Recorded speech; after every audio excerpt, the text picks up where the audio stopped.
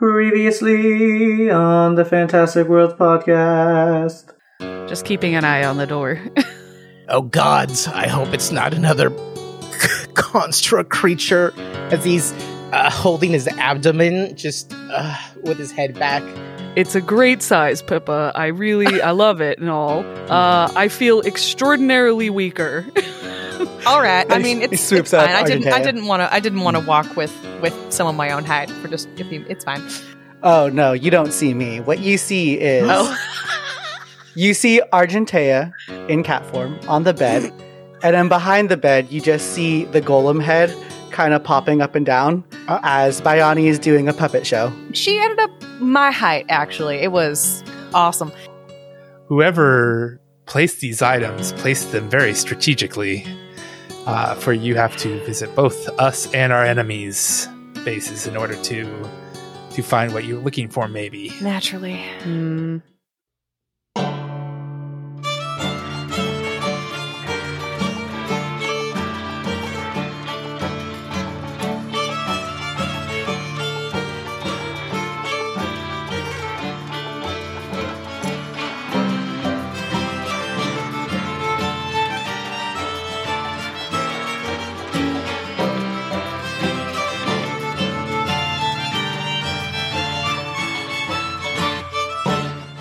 So I have a question for you, because you all now, I know, have GM'd something at some time or another, or currently as one of our shows.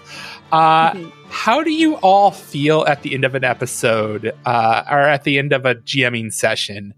The reason why I asked this is because I was reading in our Discord, and somebody was talking about the fact that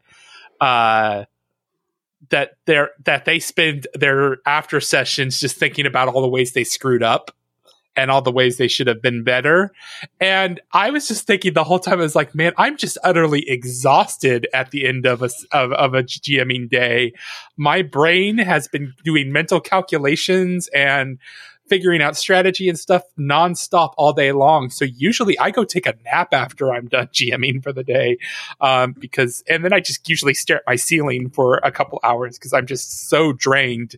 That ENFP, I ride the line between introvert and extrovert, and so that extrovert energy is gone, and I just need some recovery time. What about all you? How do you feel after a GMing session? I'm going to jump into on this one because now that you've said that, here's kind of like a sub question. Does it depend if it's a recording GM or you're doing it as kind of like an off-camera thing? Because I remember I run a campaign, and usually afterwards,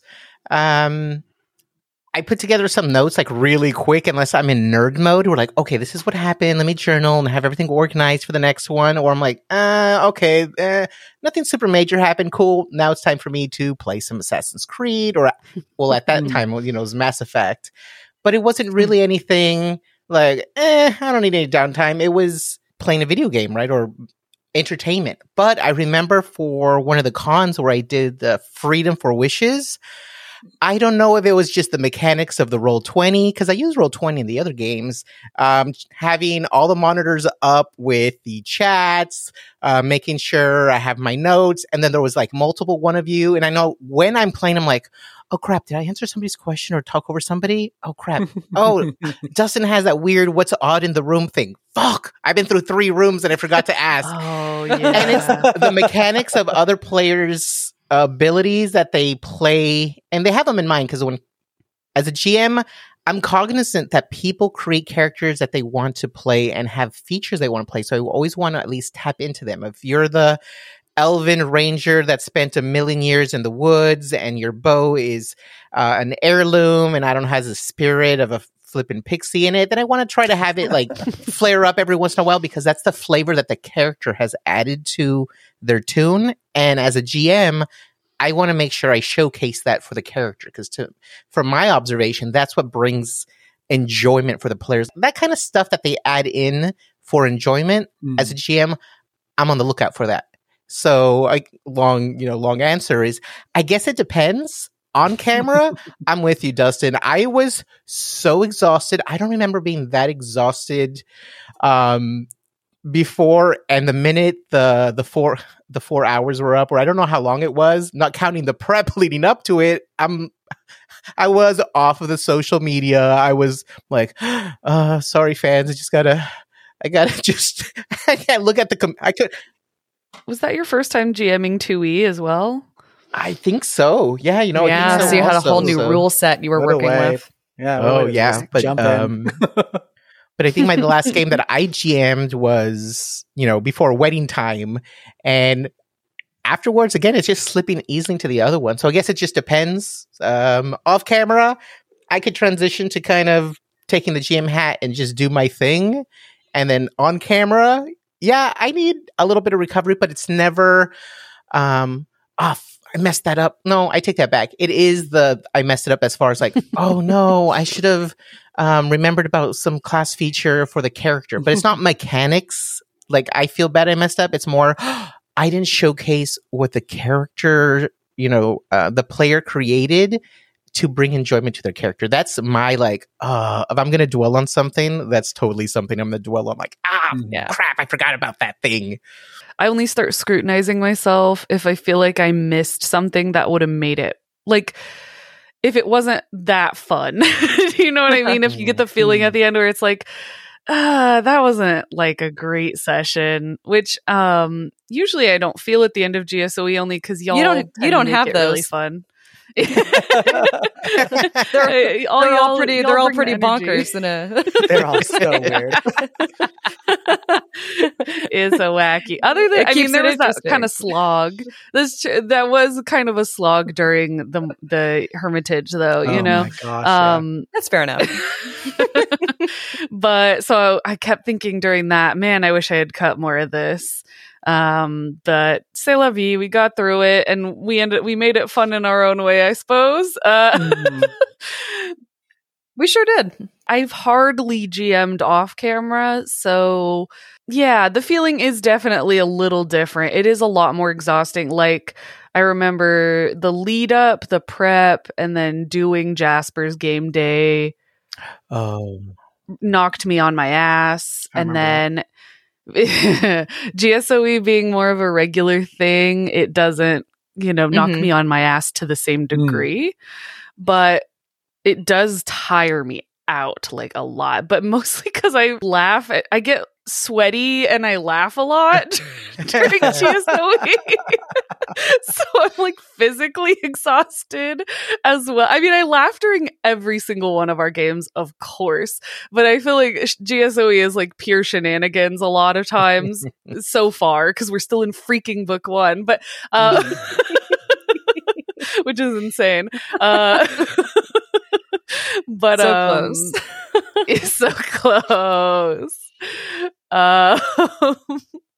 Yeah, so it's definitely, I don't know. I do want to try GMing outside of, these scenarios where we're recording or we're on camera or whatever else. Just to see if it really is less exhausting, because it had been in the past. But definitely having to pay mind to additional factors outside of just playing the game or just GMing or just trying to facilitate the fun. It's also like, well, here's all the VTT stuff and what virtual tabletop stuff, and here's I said that wrong, so now I have to re-say it, or there might be this part that really needs to be in part of the narrative, but I fucked up, so we have to insert it elsewhere. It's a different story. It's definitely a different ball game altogether. GMing for a podcast and GMing regular. I mean, I've only done Thirsty Sword Lesbians for the podcast. By the way, if you need to listen to that, it's available on our YouTube. So please look at our beautiful faces, my wigs, and our stories. That was a time so good. that we had together. That was an amazing time. It was great. The world was perfect. That was the time we learned that Logan was the meanest GM. That is true. I am literally the most evil. Yeah, no, Logan is the king. He gets the Tear crown your for the heart most out. evil GM. Yeah, so if you are curious about what the most evil GM sounds like, please go listen to that little mini series up on our YouTube channel. After the Thirsty Sword Lesbians, I had never GM'd under a time constraint, so that was definitely new. To be like, we have a 2-hour cutoff, and so I've always felt like I was ramping stuff up very quickly towards the end, and I kept pushing you all, and I felt bad about that. But I also feel like because we had such a short, demanding time, like there was no time to think or stop, like in a recording, because it was live, and so I felt like it was a lot more fluid and dynamic, and some weird shit just kept popping up. And I personally am a GM who just likes to make things up on the fly, anyways, like based off of the decisions the characters are making. I have a structure and a plot and everything like that, but I don't know. There's something about Thirsty Sword Lesbians that was just a chaotic roller coaster ride that just kept descending into hell. And you never knew that going in. Y'all thought it was just going to be some weird MMORPG about music, not existentialism. Boy, were we wrong. And wrong in a great way. Yeah, facing death, nihilism. It did break me. I was not okay after so many our of recording. Our people died. They did. It broke they my did. brain. Mm-hmm. I don't mean characters by that, listener. If you haven't seen it, people in the story died. Yeah, frequently. People that Logan specifically planted for us to care about, and then he killed them right before our very eyes. Correct. Logan is an awful man. Dang. Every time you like someone, I'm like, noted. Interesting. And then there's like a number above their head, and it's just counting down. The next episode, something horrible would happen to them on screen. And then I'd bring them back so that you could weep with their spirits, and then I killed them again. God. Damn. So again, I am a ruthless DM apparently. So check that out. I don't know. For me, it really depends on how long am I GMing for, and also who am I playing with. I've found that like who I'm playing with is the deciding factor in what's going to give me energy versus suck it out. Like for example, like playing with you guys is always an energy giver.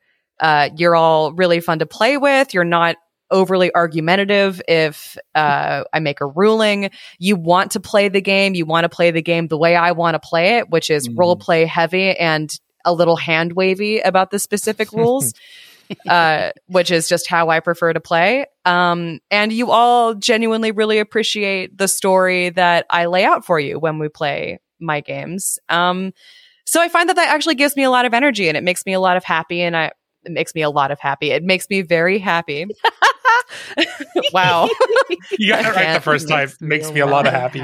Makes me a lot of happy.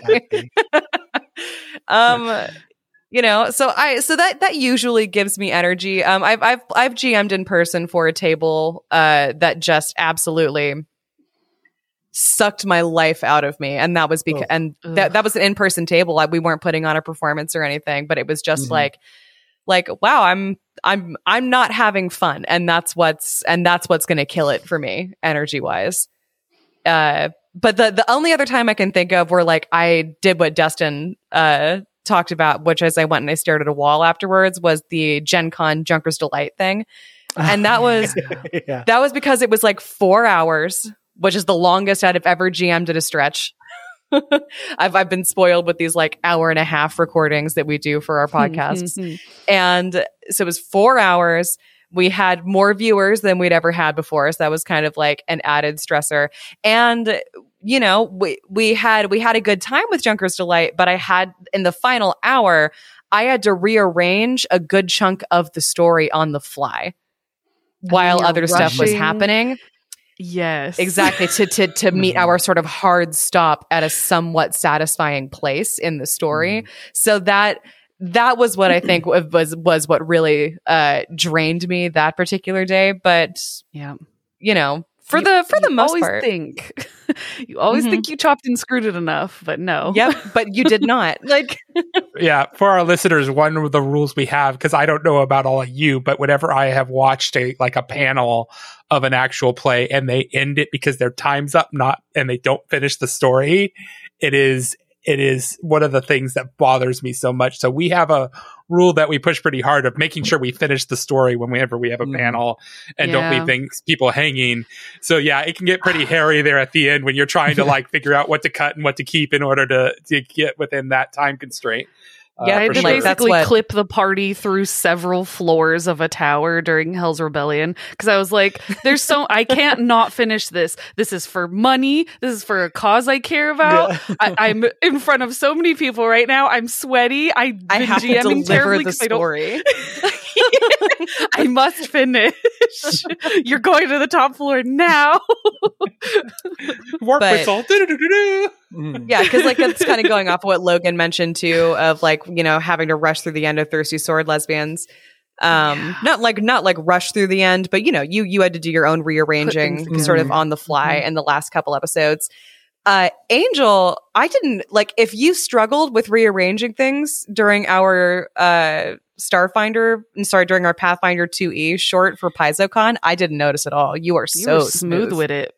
Oh, you are smooth with it. As hell. That was the opportunity cost of converting the module into that one PowerPoint document that I showed you where everything was linked. I know Dustin the Patchy said that. Right, where it's like, oh, why don't they put it next to the thing? So I had links going, okay, you open a letter, you click, I could click on the letter and go back. They're going to do this, I could click on that and it takes me that and I could click back. If you guys don't go to something, it's not an issue because then I just click in the other area you opted to do. But yeah, that was the opportunity cost of, working late into the evening, even the day before. I was about to say, I wish I had the emotional fortitude to be able to be that detailed with my planning documents because that would make life so much easier. But yeah, I'm trying for GSOE because I'm trying, especially because the story's about to get messy. Anyways, plus, we've been playing with each other for a while, so it was nice off camera to check in with folks about it and also get advice going, hey, I haven't done this before. This is about where you folks are, and this is about where the magic happens. How's the pacing? Does something need to happen? Because I faintly remember I had to cut off a few items or I didn't know how you were going to build your characters. And some of you had, I think, a performance or something that was able to disable something. So that was like, oh, well, that's going to save a lot of time. Yeah. Because the players had that ability. So it kind of unlocked things that a different group, a party makeup would have extended out the scenario. Nice. But no, that was also leaning heavily on the team for sure. I loved playing. Was it the investigator class? I forget what the name of the class is. Yeah. Was it? Yeah. I love the thing where basically you have to tell me one weird thing about this room. That was such a fun little. We've been talking about that because we're playing a game on the Discord, and 2 people have the that's odd thing. So our GM has been like, oh, curse you. But then the players are also like, it's understandable that there's not going to be something odd in every single room, right? You don't walk into a normal ass house off the street and be like, what's odd here? Well, nothing. Because it's because they're freaking normal people. That's what's odd, is that they're actually normal.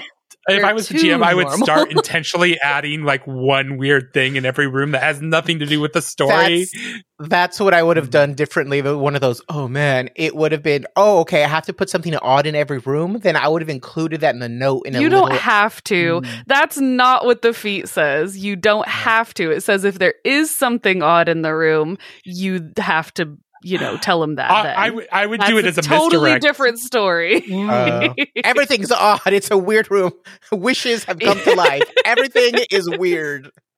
Oh, there we go. I should have gone with that. Everything is odd. Oh, there's a piece of the wall that is actually not rippling. That's kind of weird. You can eat part of the wall.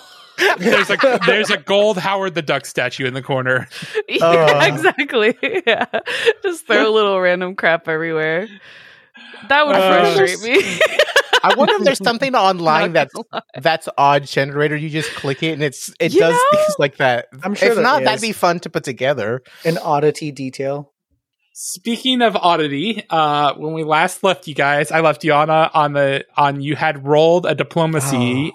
Can you remind me what that number was? I rolled a 24. Commander Tharamal stands up. He looks at all the council members, and while we recognize and you start to prepare for the worst, when Jarlne places a hand on Commander Tharamal's arm, the commander looks down at the Oracle and bends down as she whispers something into the large commander's ear, and you see Jarlne Sweet nothings. No. Yes, sweet nothings. glance at Andromeda very, very briefly, and then back at the commander. The commander lets out a reserved sigh and then straightens back up. Well, it seems you have a champion in our council. I was to be the tie vote, and I have to admit, I was inclined not to ask for your help. The army of the Spurhern has been a solid bulwark against the Drakelands armies for hundreds of years. My pride that under my watch we may actually fail is a difficult reality to face. But if Phrixes and Biscali have advocated for you since your arrival, and Jarlne has told me that you are somebody to be trusted, and there are very few people I trust more than her. So we will gladly accept your help. Oh. That's great. Yeah. Cool. And then Bioni turns to Andromeda. That's dope that you're here. Thanks.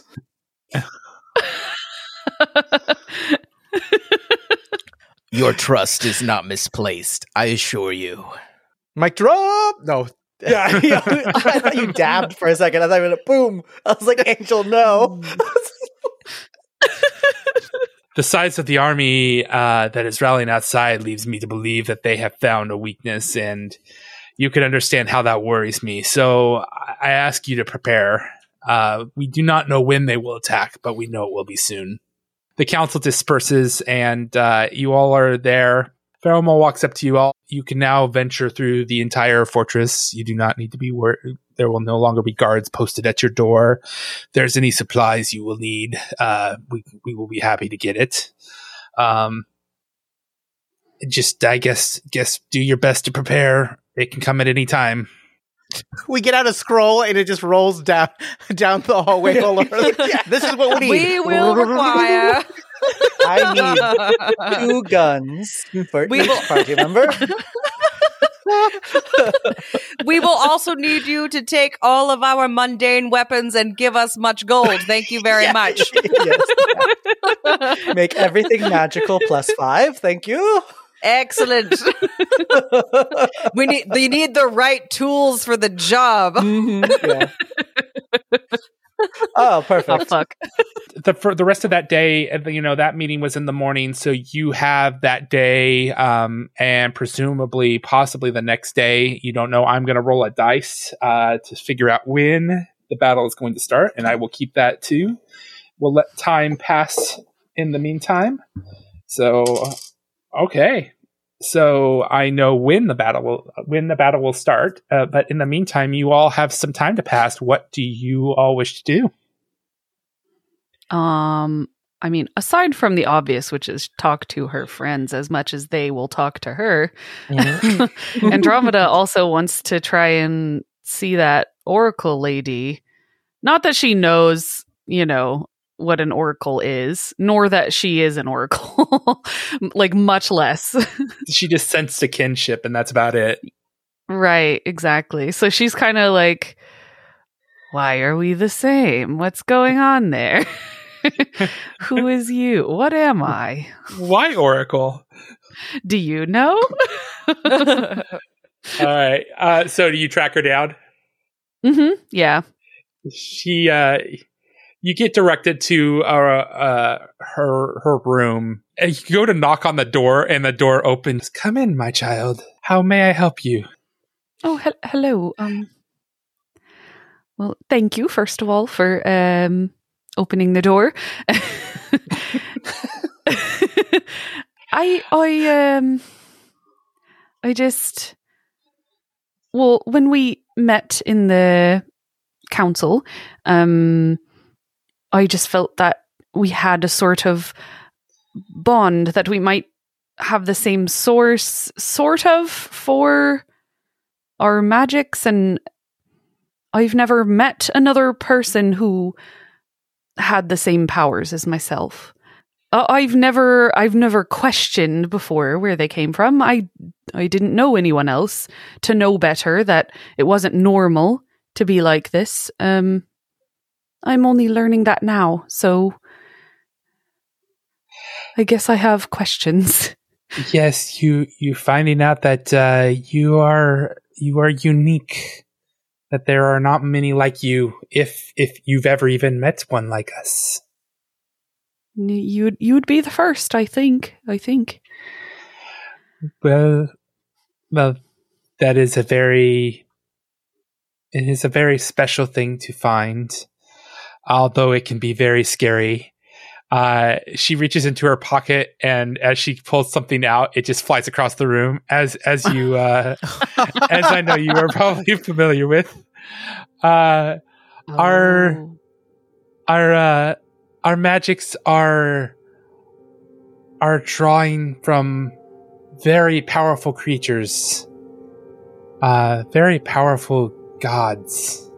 It's not always a willing giveness. Sometimes it comes through channels that are difficult to understand, and our powers are definitely very interesting and hard to explain, but they do allow us to do great things that others can't. It is nice to see another like me. It has been a very long time. It seems you have the same issues I have trying to retrieve things. And Andromeda goes and picks up the item for her. Usually they would rattle the walls in my little home and throw dishes around and the like. We had to start keeping wooden bowls. She goes, I understand, and she points over to her bowls. They're all wooden as well. By necessity. Fun to be haunted. It sometimes feels more like it can feel at times like it is a punishment of some sort, but I guarantee you it is not. It's, tapping into the souls of others is part of what happens to us, and so they want to communicate with us, and sometimes they only know how to do that by throwing a dish at you. Do you know who gave you your power?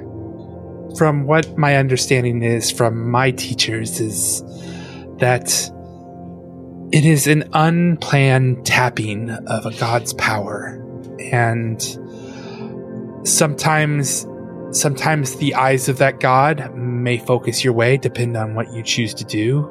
Imagine tapping a tree for its sap. The tree might not notice that it has been tapped, but it still leaks the sap. And that is kind of what is the best way to describe your powers. It is not given necessarily willingly, but they don't necessarily notice you're taking it either.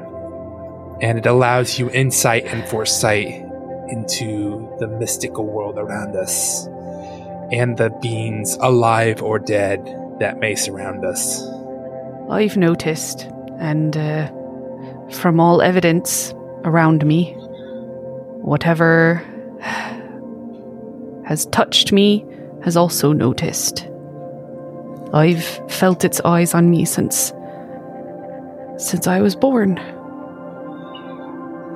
Those eyes may not be the eyes of your gods. It's the eyes of the people who wish to take advantage of your power.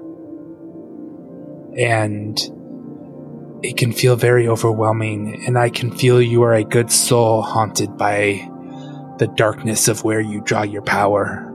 Those gods, those beings, they barely notice. You are nothing but a pinprick of that drawing of that power. What you're seeing are the people who wish to take advantage of that power. that access you have. To them, it feels like access to godhood themselves. I'm sure there has been somebody who has tried to take advantage of that in your past. Oh, certainly. Not many, though. They don't... Hardly anyone is aware of me, although I think that's changing now. And...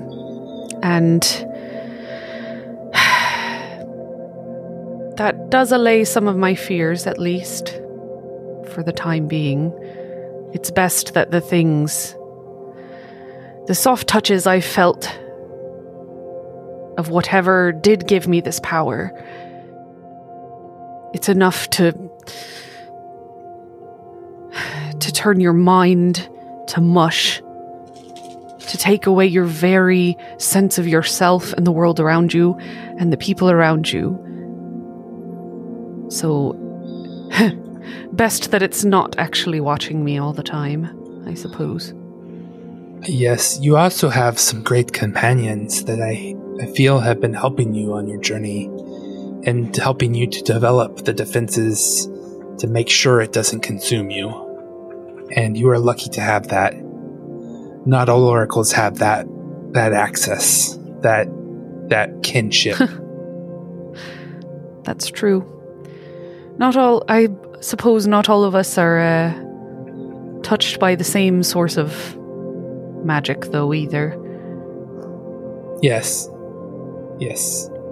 Some are drawn to its power and they do not resist the temptation that it provides, and it envelops them and makes them into something of a dark soul. I am glad to see that has not happened to you. Well, as you said, I have the luxury of friends. And people I can actually trust, so you're right there. The rest of that evening is Andromeda and Johnny talking about Oracle, chatting about oracles, finding why oracles be and all that. What about the rest of you? Anyone else doing anything interesting? Abraxas is still feeling the kind of pain of the transformation, and it's just kind of like that all-day soreness. I'm sure all of us have experienced at one point or the other. I know Jess knows the torture of all body pain. I was just nodding like Abraxas is channeling Jess every day. But yeah, unlike Jess, he's totally not used to the sensation, so he's going around his day kind of almost on autopilot as far as, making sure food's available, but the rest of that, he's kind of keeping to himself, maintaining armor and weapons because knowing that there's going to be assault coming pretty soon. And I'm sure bullets. Creating bullets, putting the bullets in his little bandolier, making sure he's set. And I'm sure the other folks notice it, but he'll just give him a ginger kind of like smells like it just having an off day. It's okay. It's okay. Thank you. One of those, like, he knows he's concerned, they're concerned, but he doesn't know what it is either. So how's he going to reach out for either advice? He's just going to have to deal with it. Again, it's something he's felt when he was younger, when the transformations were really new to him. So that's basically what he's doing. Kind of just keeping out of the way, doing some maintenance, and chewing on his nature supplements for pain control. Sometimes you just got to be alone. Yeah, that's it. That's exactly it. Absolutely. Makes sense. Well, with Andromeda occupied and Abraxas, doing okay, but making it pretty clear that he's not in the mood for company. Pippa would probably, Pippa's desperately craving company. She does not want to be alone with her own self at the moment. Would probably seek out Bayani. Where would Bayani be? Would he be in our suite, or would he be wandering the fortress? If you're looking for Bayani, you actually hear that he is in the courtyard, wherever the courtyard would be. Sure. Yeah. probably after like a little wandering herself, maybe getting lost a little bit, she would eventually find her way to, I'm assuming, the courtyard at the top of the fortress where you can look out over the surrounding vista. No, not surrounding the vista, but like the inner keep of the courtyard itself, because what Pippa will find when she steps out into the courtyard is she sees that there is a bunch of the castle's children running about and having fun. And you don't necessarily see Bayani at first. And then all of a sudden he pops up from underneath like a pile of snow and he starts flying around going like, "Rah, rah, I'm gonna get you, little one." And he's like picks up one of the children and swoops them up in the air and flies them about a little bit and deposits them in front of you. And he just goes, "Oh, Pippa, hello." Hi. Having a good time? "Oh yeah, I'm having a great time with the little ones here. So much fun." The kids are going like, "Ah, Bayani, oh my god." Well, if you want to get back to it, don't let me stop you. But, and she holds up a thermos that she brought outside with her, I do have some hot tea. Bayani turns back to the kids and says, "You guys and gals know the rule. Do your own thing for a bit. The adults are going to sip some tea." The kids go, "Oh my god, okay, yeah." Oh my god, yay! Yeah. Adult sipping tea! Ew, why? Exactly, yeah. If there are any like benches or stones or whatever, Pippa would like brush off whatever snow and pour out 2 measures of tea into those little thermos cups that come with it. And then she'll also pull a flask out of her side pouch and waggle her eyebrows at Bayani and kind of lift it suggestively. Bayani has a big grin and he looks down and goes, "Oh, see, this is what I knew was gonna happen." She laughs and she unscrews and she's like, "All right, just say when." He says nothing. She's like, "All right, well, there has to be some for me." So she goes, but she pours a generous dollop into each of our teas. Anything to stay warm. Oh, right. And he creates an earth shelter really quickly to stave off some of the wind. Oh, nice. That's handy. Oh, yeah. Your powers are extraordinary. Thanks. I like yours too. Thanks. I think it's a good compliment. Mine tend to be a little more whispery and ethereal, and yours are very like concrete, practical stuff. And I like that. Very, yeah. Make a good duo. I think so. In kind of the interest of continuing to be a good duo and being a good friend to you, you mentioned something at the meeting. Gosh, was that only yesterday? That I don't even know where time goes anymore on this crazy journey. But you mentioned you needed assistance with a mental block. Do you want to talk about it?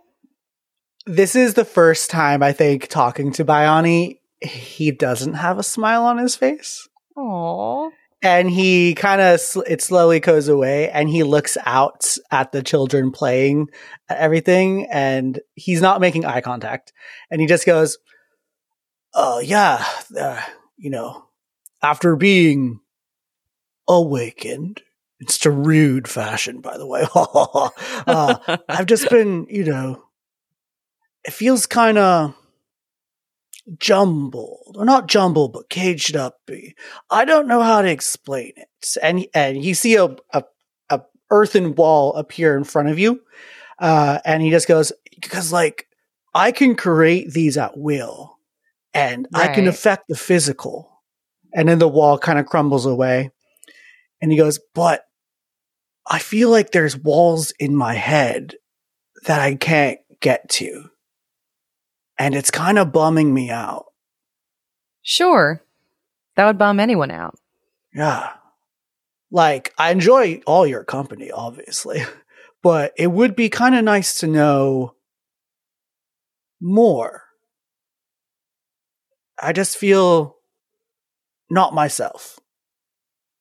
You have mentioned before that you don't have any really strong memories of how you even came to be in the hut in the first place.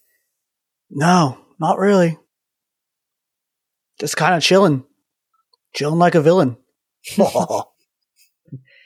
And are you sure you want access to them? I mean, and this time Biani looks straight at you. He's like, if a part of yourself was cut off, wouldn't you want to reattach it? There's no real way for Biani to know that, but that is actually a super loaded question for Pippa right now. Perfect. Good call. He'll see in her eyes that the question also gives her pause, and she looks down at her tea. I suppose I have to withdraw the question because I don't actually have a great answer for some things about myself that I have recently discovered. Oh, snap. I guess we're more of a duo than I thought. Yeah. And in my case, my particular blocks are, without fail, removed without my knowledge or anybody asking me about it beforehand. Things just sort of unlock. And in some ways, it has changed my life for the better. And then in other ways, I would stuff it all behind that wall again if I could, which is why I just want to say, before you pursue this any further, that sometimes those walls are there for a good reason, and we don't like what we find out about ourselves when they come down. Biani is particularly contemplative from this answer, and he sips his brandy tea. I'm assuming it's brandy for some reason. Oh, it's definitely brandy. Okay. Nice brandy. He gulps a lot of it, which probably pisses Pippa off, wasting that brandy so quickly. She kind of gets it. That makes sense to her. She'll offer him the thermos and the flask to serve himself more. And after Biani finishes, he just looks back at Pippa and he goes, I see what you mean, Ate Pips, but I feel like that's all I got right now. Yeah. It's the only way I feel like I can know who I am a bit more. It's not like we're on Galarian. I can traipse about for clues. That is an excellent point. If you like, there might be something I can do right now. One of the things I mentioned that sort of just unlock and just kind of seem to happen whether I will it or no is I can do some light mind reading. And if you permit me, I can take a look and see if I can detect the nature of what these blocks might be. So if Biani agrees, Pippa would get into the crisscross applesauce like meditative position that Abraxas has shown her, and will take both of Biani's stone hands in hers and tell him, all right, so this is only like my third time giving this a try. So, I hope something actually does happen. But I think it's important just for both of us to sort of have our eyes closed, take deep breaths, and just try to, I guess, relax and let me in. It's okay. It'll go great. And he closes his eyes. She sort of squeezes his fingers appreciatively. Sort of appreciating how centered and how sure he is when she feels so completely unsure of everything most of the time these days. And will go ahead, take a deep breath, and sort of try to slip into his mind using her bloodline ability. For these purposes, I'm using Mind Reader. It's mostly surface thoughts, like she can't probe too deep into his mind, but I'm hoping that she can maybe be able to glean where the blocks might be and the nature of them from just sort of like a surface level scan of his mind. So you sitting there and you're probing and you're beginning to try to access through that stone skin of his, metaphorically, of course, into his brain. And at first you see large open fields with butterflies and grains, but then as just kind of like what I imagine Biani's mind is just for the most part very serene, very peaceful. But out of nowhere, you just get hit with these flashes of just anger and violence. And they're very brief flashes, but it's enough to be very jolting to you and very revealing. And then it will go back to the green, serene environment, and then it'll be another flash and jolt of violence, and just an uneasy feeling just warps over you as you're looking at this. But you can't get much more than that. That just seems to be what's happening. Bayani, can you give her an impression of what these little scenes of violence are like? Every time that you're walking through the field, Pippa, and these flashes of violence pop up, it's like a first-person perspective. So you're inhabiting Bayani now, and so you're seeing through his eyes. So these are his memories, and you see in one flash just dead bodies on the ground, just everywhere, and then it keeps flashing, and you see his fist going down and just punching someone's face, and then you flash away and you see him holding up someone and tossing them down a cliff, blasting them. You have another flash and he's killing another person. There's another flash and you see him killing another person with his bare hands, just flash and flash and flash and flash. It's all generally the same violence of just him killing.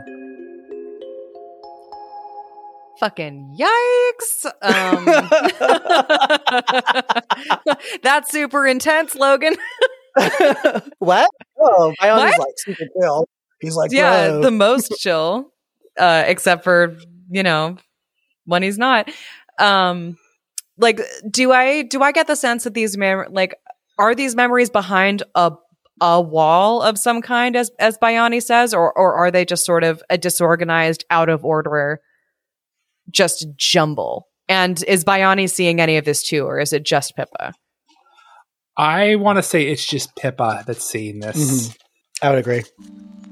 You feel like this green field with the butterflies is paving over violence. So what you're seeing are little cracks of it breaking through. And you look at this tree and you see a crack. You look at it closely and you see the crack starting to open more and more, but it's very slow. And you start to realize that this serene environment is not necessarily going to maybe last forever, or at least things are starting to leak through, which is why Bayani is asking questions about it so much, but he doesn't know why he's asking questions about it. And I'm going to add one detail, Dustin. Yeah. I think if Pippa looks around at the field of the flowers, she knows that there's blood on some of the petals. Ooh. Nasty. Ooh. Does she get the sense that this was put here externally, or that Bayani created it to shelter himself? You don't know. She'll slowly withdraw from his mind. Did you see any of that? Bayani answers with a huge grin, and he just goes, "Oh yeah, I saw the butterflies and the flowers too. It was real dope." Right. I also saw the butterflies and the flowers. Bayani, there are some really disturbing memories in there. Of you. Did you see a skunk? No, I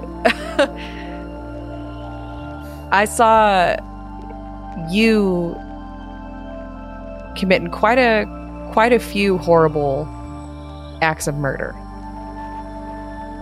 Bayani scrunches up his face and just goes, "Oh, well, that doesn't feel right." No, it doesn't seem to make. I mean, and also I want to be very clear here. I don't have any room to ride in on some sort of morality high horse about what I saw. I've done similar things in the past few months.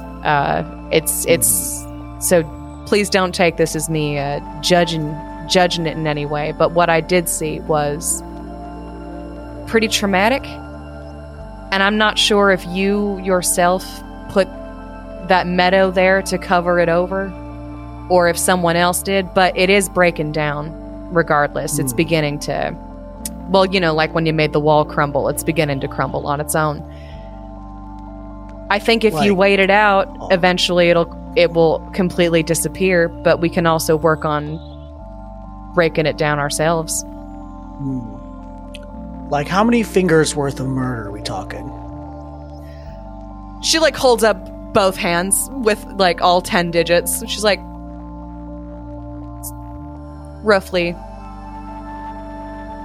this, except maybe like she like does that thing where like you flash the hands for you flash the hands twice for 20. Yeah. Like she does that like 5 or 6 times. She's like, there was a lot. Pippa, you notice as you're talking to him that the gem that you had saw under his toga had glowed ever so slightly while you like the glow is like fading a little bit, and you realize that when you went into his mind that was possibly glowing the entire time you were in there. Biani, can I take a closer look at that stone on your chest? Pippa, there's children present there. And he makes a little earthen barrier, a more private earthen barrier around them. and he pulls out, he uncovers his chest. Purely professional at the moment, I assure you. Oh yeah, I know, but I don't want the children to see. Yeah, wouldn't want to damage their young minds. I understand.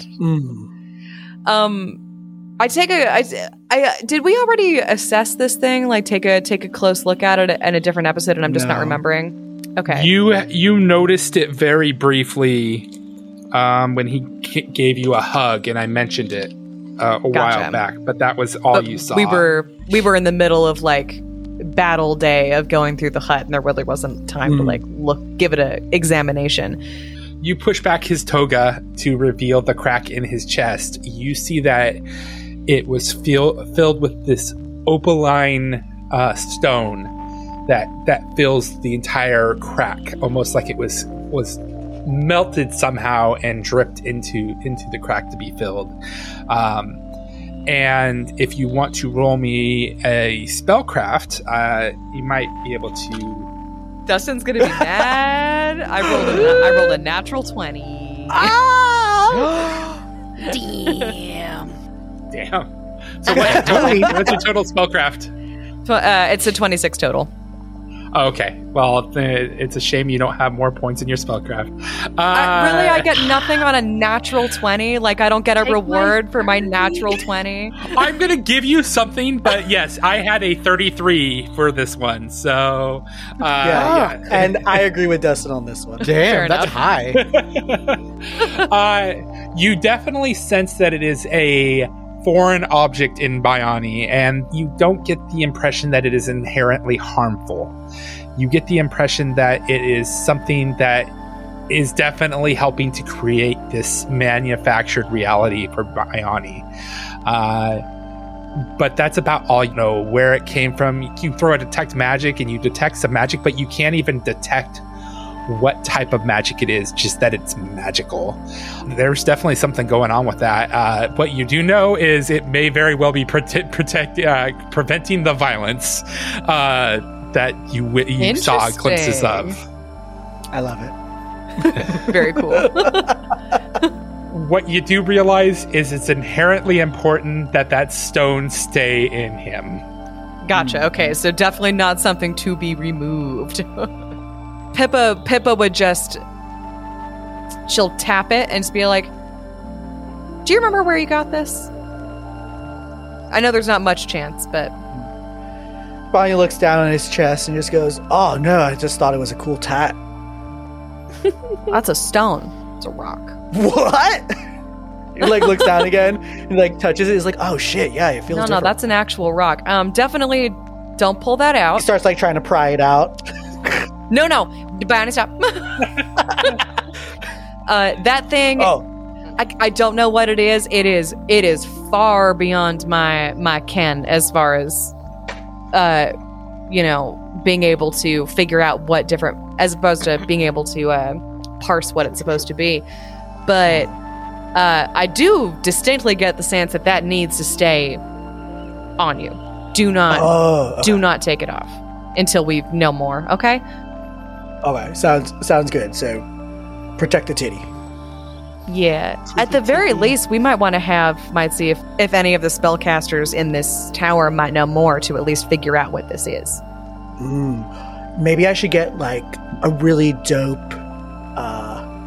But you know who kind of specializes in figuring out, the provenance of really weird shit? I bet Andromeda might know more. Biani takes Pippa's hand and he just goes, Pippa, real talk. Yeah. Do I need to get a new shirt? And he looks so sad about it. Oh, honey. Do you want a new shirt? Well, I don't want to particularly cover up the goods, but... Are you cold, though? No, but if it's for the good of the goods, it'll be good. I think it's fine. You don't need to cover it up. You just need to not pry it out of your chest. Okay, it would that I be... can do. And she just sort of gestures to your torso. It would be a shame to put a shirt on this. Truly. A crime. And he just poses. He goes, yeah, we make a good duo. Oh man, Team Torta needs an HR manager. The HR manager would be Biani. Yeah, we nominate Biani. You would like to file some complaints? What's wrong with that? They just said you were hot. Yeah. I think you're actually Abraxas would be the best HR he manager. would be, yeah. Species relation Abraxas, SR. I keep calling you hot. What's wrong with that? So, as the day wraps up, this is the second day you are here at the Aerie. By the way, I don't know if I mentioned this, but Ziggy has returned items that you have purchased because several days have passed by at One Piece. So any items you purchased, you now have. They are unlocked to you. At the end of night 2, you all are sound asleep, except for Abraxas. I think you're still writhing in pain. You're going to get, for technical terms, a full night's sleep, but I think you're having a rough sleep. And so you're sitting there and you're kind of doing the paw movement, when dogs are having a nightmare and you see them like moving in the sleep. And you're having a dream of a time you were with Pakel. The blistering winds of the Kodar mountain range agitated the snow beneath his paws. They often spelled the death for those foolish enough to reach these heights. For him, they whispered the mountain secrets.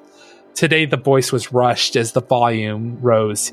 He could hardly make out the whispers. The cacophony was almost deafening. Curious, he bounded towards the nearest shelter so he could properly set up his meditation focus.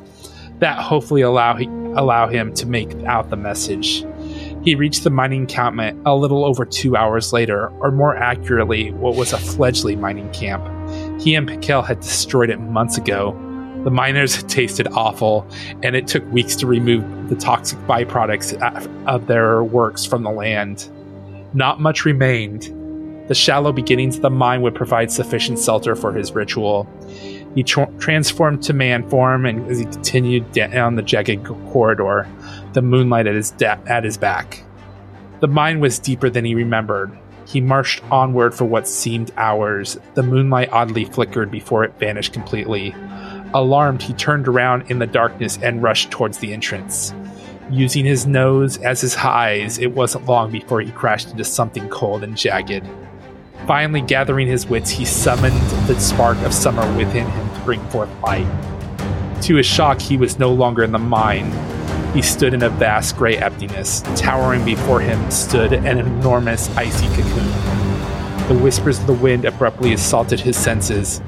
He braced himself against the icy surface in pain. As he made contact with the structure, the world went silent. Slowly he raised his head, his eyes locked momentarily with that of an alien beast within the cocoon.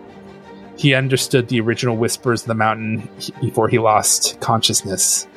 Winter is here. Ooh. Nice. Nice. Excellent story. That was great. You are jolted awake as the call to rally has been made. As you all are summoned to Commander Faramal, you start to walk through the fortress, and it is eerily silent. There are people moving around everywhere, but you can tell that it is tense. It's so tense that the air is palatable. And as you join Commander Faramal in the battlements, he points out, it looks like they're getting ready. You look below to see at least 20,000 troops organizing to begin an assault. And as you take that in, Faramal points out to the sky, that is what they were waiting for.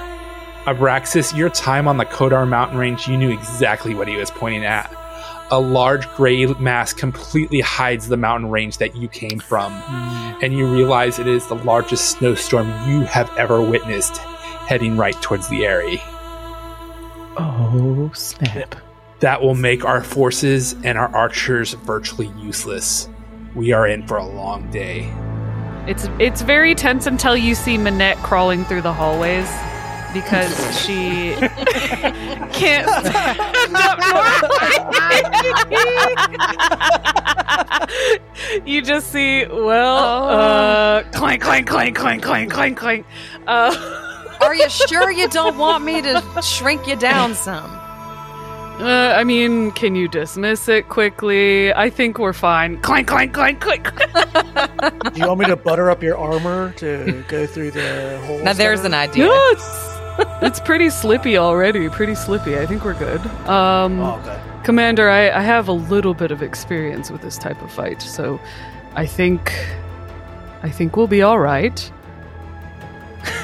I'm trying to say, I don't know anything about battle in real life. Let me ask my freaking dad. You ever battled in a snowstorm? Army officer. Dad, in Desert Storm, did you? She battled a snowstorm. I know it wasn't that kind of storm, but like Close enough, right?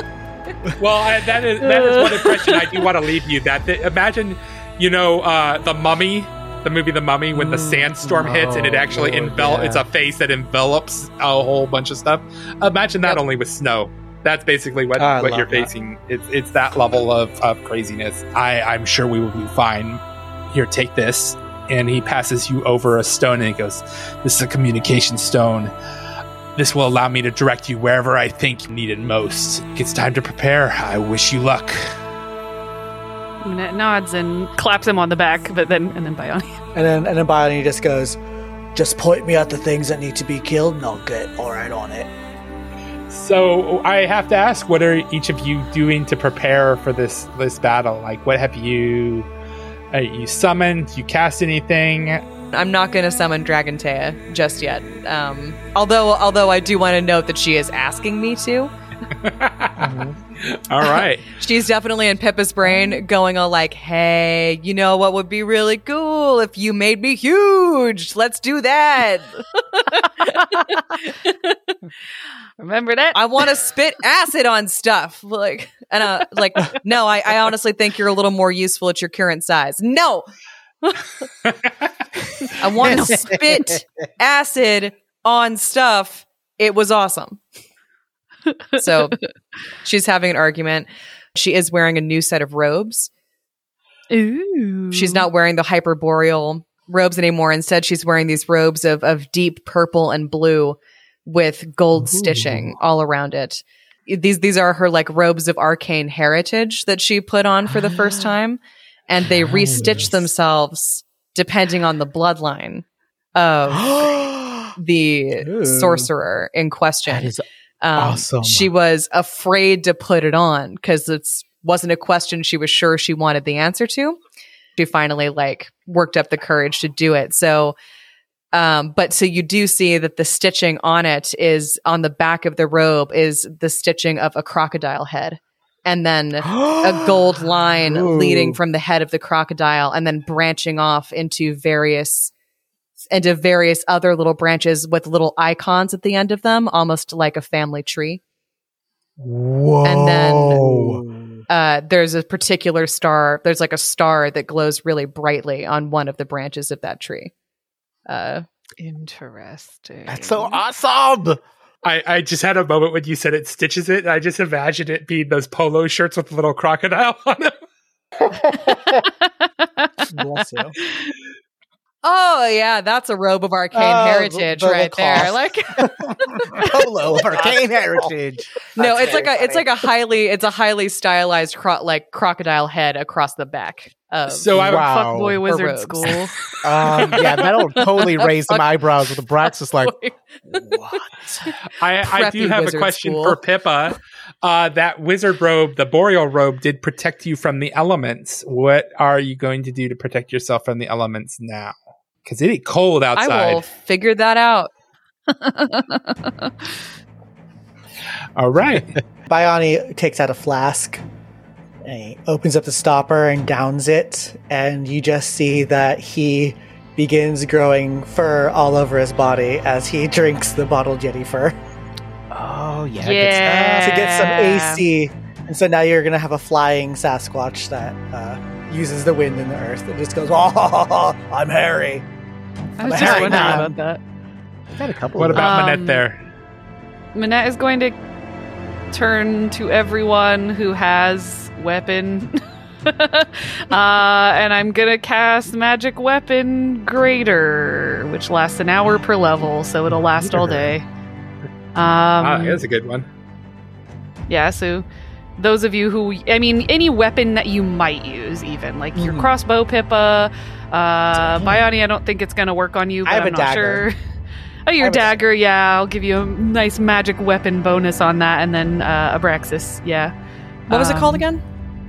Magic Weapon Greater. Magic Weapon Greater.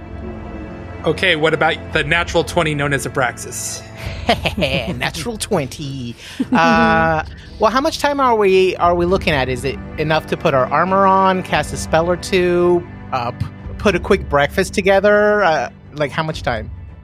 I'm going to say that you know that the battle is going to start soon. You're going to have enough time to do all that kind of stuff, eat breakfast. So, yeah, if you want to do your spoon thing, if you want to roll me a cook thing, you can do that. Here's a question. Because I have that cool meat rod, can I basically do this huge, like, ground beef sausage patty thing and scoop it on all the, like, on the soldier's plate so everybody that eats it gets the +1 the soup bonus? You can do that, but remember, you can only summon 6 pounds of meat a day. Oh, 6 pounds. Oh, man, that's going to be my whole day supply. Sorry, I just realized I can't cast Magic Weapon on all of you because I forget paladins don't get to cast as much, so I can only cast it on my weapon. Sorry. Hey, Sorry, that's still everyone. good. That's okay. At least Just one's for gonna me. have the That would have been cool, but I mean, you use spells. Don't worry about it. and I've already got my crossbow's already magic, so it's fine. Right. It just would have been more magic. more magic. Well then, Abraxas will then clank down to the kitchen, summon the most meat he can at one time. I guess if it's 6 pounds for the day, he's gonna make it ground, 6 pounds of ground, and roll it into. He'll do little sausage patties and use the ladle, same thing, to kind of pour the sauce. He'll reheat some previous stuff. And just probably is the most rush cooking he's ever done. For sure, he'll make sure his peeps eat first, rushing plates. Eat this! Put the plate right under Biani's. Look, this is all meat. There is no vegetables in this. Growing boy. Because it's rushed, this is going to have a slightly elevated cooking, but give me your cooking. Ooh, I got that all the way up to a +10. Oh, yeah, +10. Okay, so that is a 19, 29. Hopefully that's enough. You passed it by 1. Oh, God. Yeah, you all get your +1 cooking bless. If there's any leftovers, I'll just hand it to the most. I'll ask Biscali, since I have that +1 diplomacy. He's like, look, this is really nourishing. Make sure your most strategically important soldiers, warriors, make sure they eat this. You see her immediately just put a sausage in her mouth, like she she's not the most important strategic, but she does it anyway. I mean, she that's walks smart. away. Okay, and Okay, so we're eating, and Abraxas's ears perk up. It's like, do you hear the song? And as he says that, the snowstorm first hits the area, and you feel the entire building shake at the force. And this is a building built out of a mountain, and you feel it shaking. That's how hard it got hit by the snowstorm. You hear Faramir call out over the stone. The Drakelins have begun their assault. Head to the Western Bastion. It looks like they're sending some troops that way. So I'm assuming you all begin to head that way. And as you definitely. I'll Pippa's robe, like, okay, more on that later. And with that, he'll give you a reassuring touch on the shoulder that spreads warmth as they cast endure elements. Oh, cool. Aw, thanks, Angel. As you begin to climb the stairs towards the western parapets, you see a Frostdrake fly overhead, followed by the cries of pain from the siege crews atop it. You reach the top to see the siege crews lay unconscious, frozen from the Drake's frost weapon. You see the Frostdrake sitting atop one of the light ballistas. 2 Drakelins Triaxian soldiers dismount and start heading towards the siege weapons to destroy them. The Fantastic Worlds podcast is a Fantastic Worlds production. We hope you enjoyed the show. If you can't get enough of the FWP crew, we recommend connecting with our fantastic community. You can do so by joining the conversation on Discord and Reddit, or following us on Facebook, Twitter, and Instagram. You can find links to access all of those on our website, fantasticworldspod.com. Want even more of the FWP crew? We produce 2 other actual play podcasts, Far Beyond the Stars, our space opera featuring the Fly Free or Die Adventure Path, which actually just started this season 2 this month. So get your listening on. Or you can listen to our Patreon exclusive podcast, The Greatest Show on Earth, featuring our Pathfinder 2e Extinction Curse Adventure Path. To find out more about that podcast, join today at fantasticworlds.cash. I am Dustin Prime, your bringing of winter weather. You can find me at Dustin Alexander on Instagram or Twitter. I'm Abby, and you can find me contemplating my life choices and cold weather survival that I forgot about on Twitter and or Instagram at Bonanza Famine. This is Natural 20 Angel Espinoza. I can be reached at Espinoza916. And only 6 pounds of meat a day, Dustin? That seems so little for Abraxas. It could be like 60? This is your resident feral queer, Jess. Wishing I was a little more optimized at this point. You can find me at Hank the Clank. And this is everyone's favorite himbo ? Logan. You can find me at MainMan08 on Instagram and Twitter. Theme song was composed and played by Amy Hawkinson. Thank you, Sirenscape, for using your sound effects and music. If you enjoyed the show, do us a favor and help spread the word to friends and family you think may enjoy the show as well. I hope you enjoyed the holidays. Right before the ball drop, you better be telling people about Fantastic Worlds podcast. If you don't, it's bad luck for you. Yeah. Till next time, I hope you have many fantastic adventures. Clong!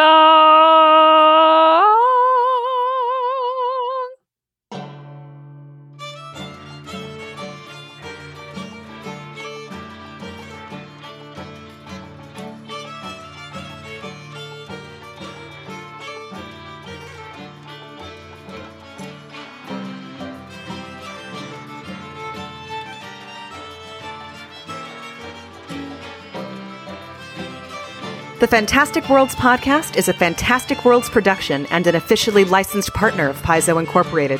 The Pathfinder Adventure Path Reign of Winter is a trademark of Paizo, copyright 2013. All Paizo content in this podcast is used with permission.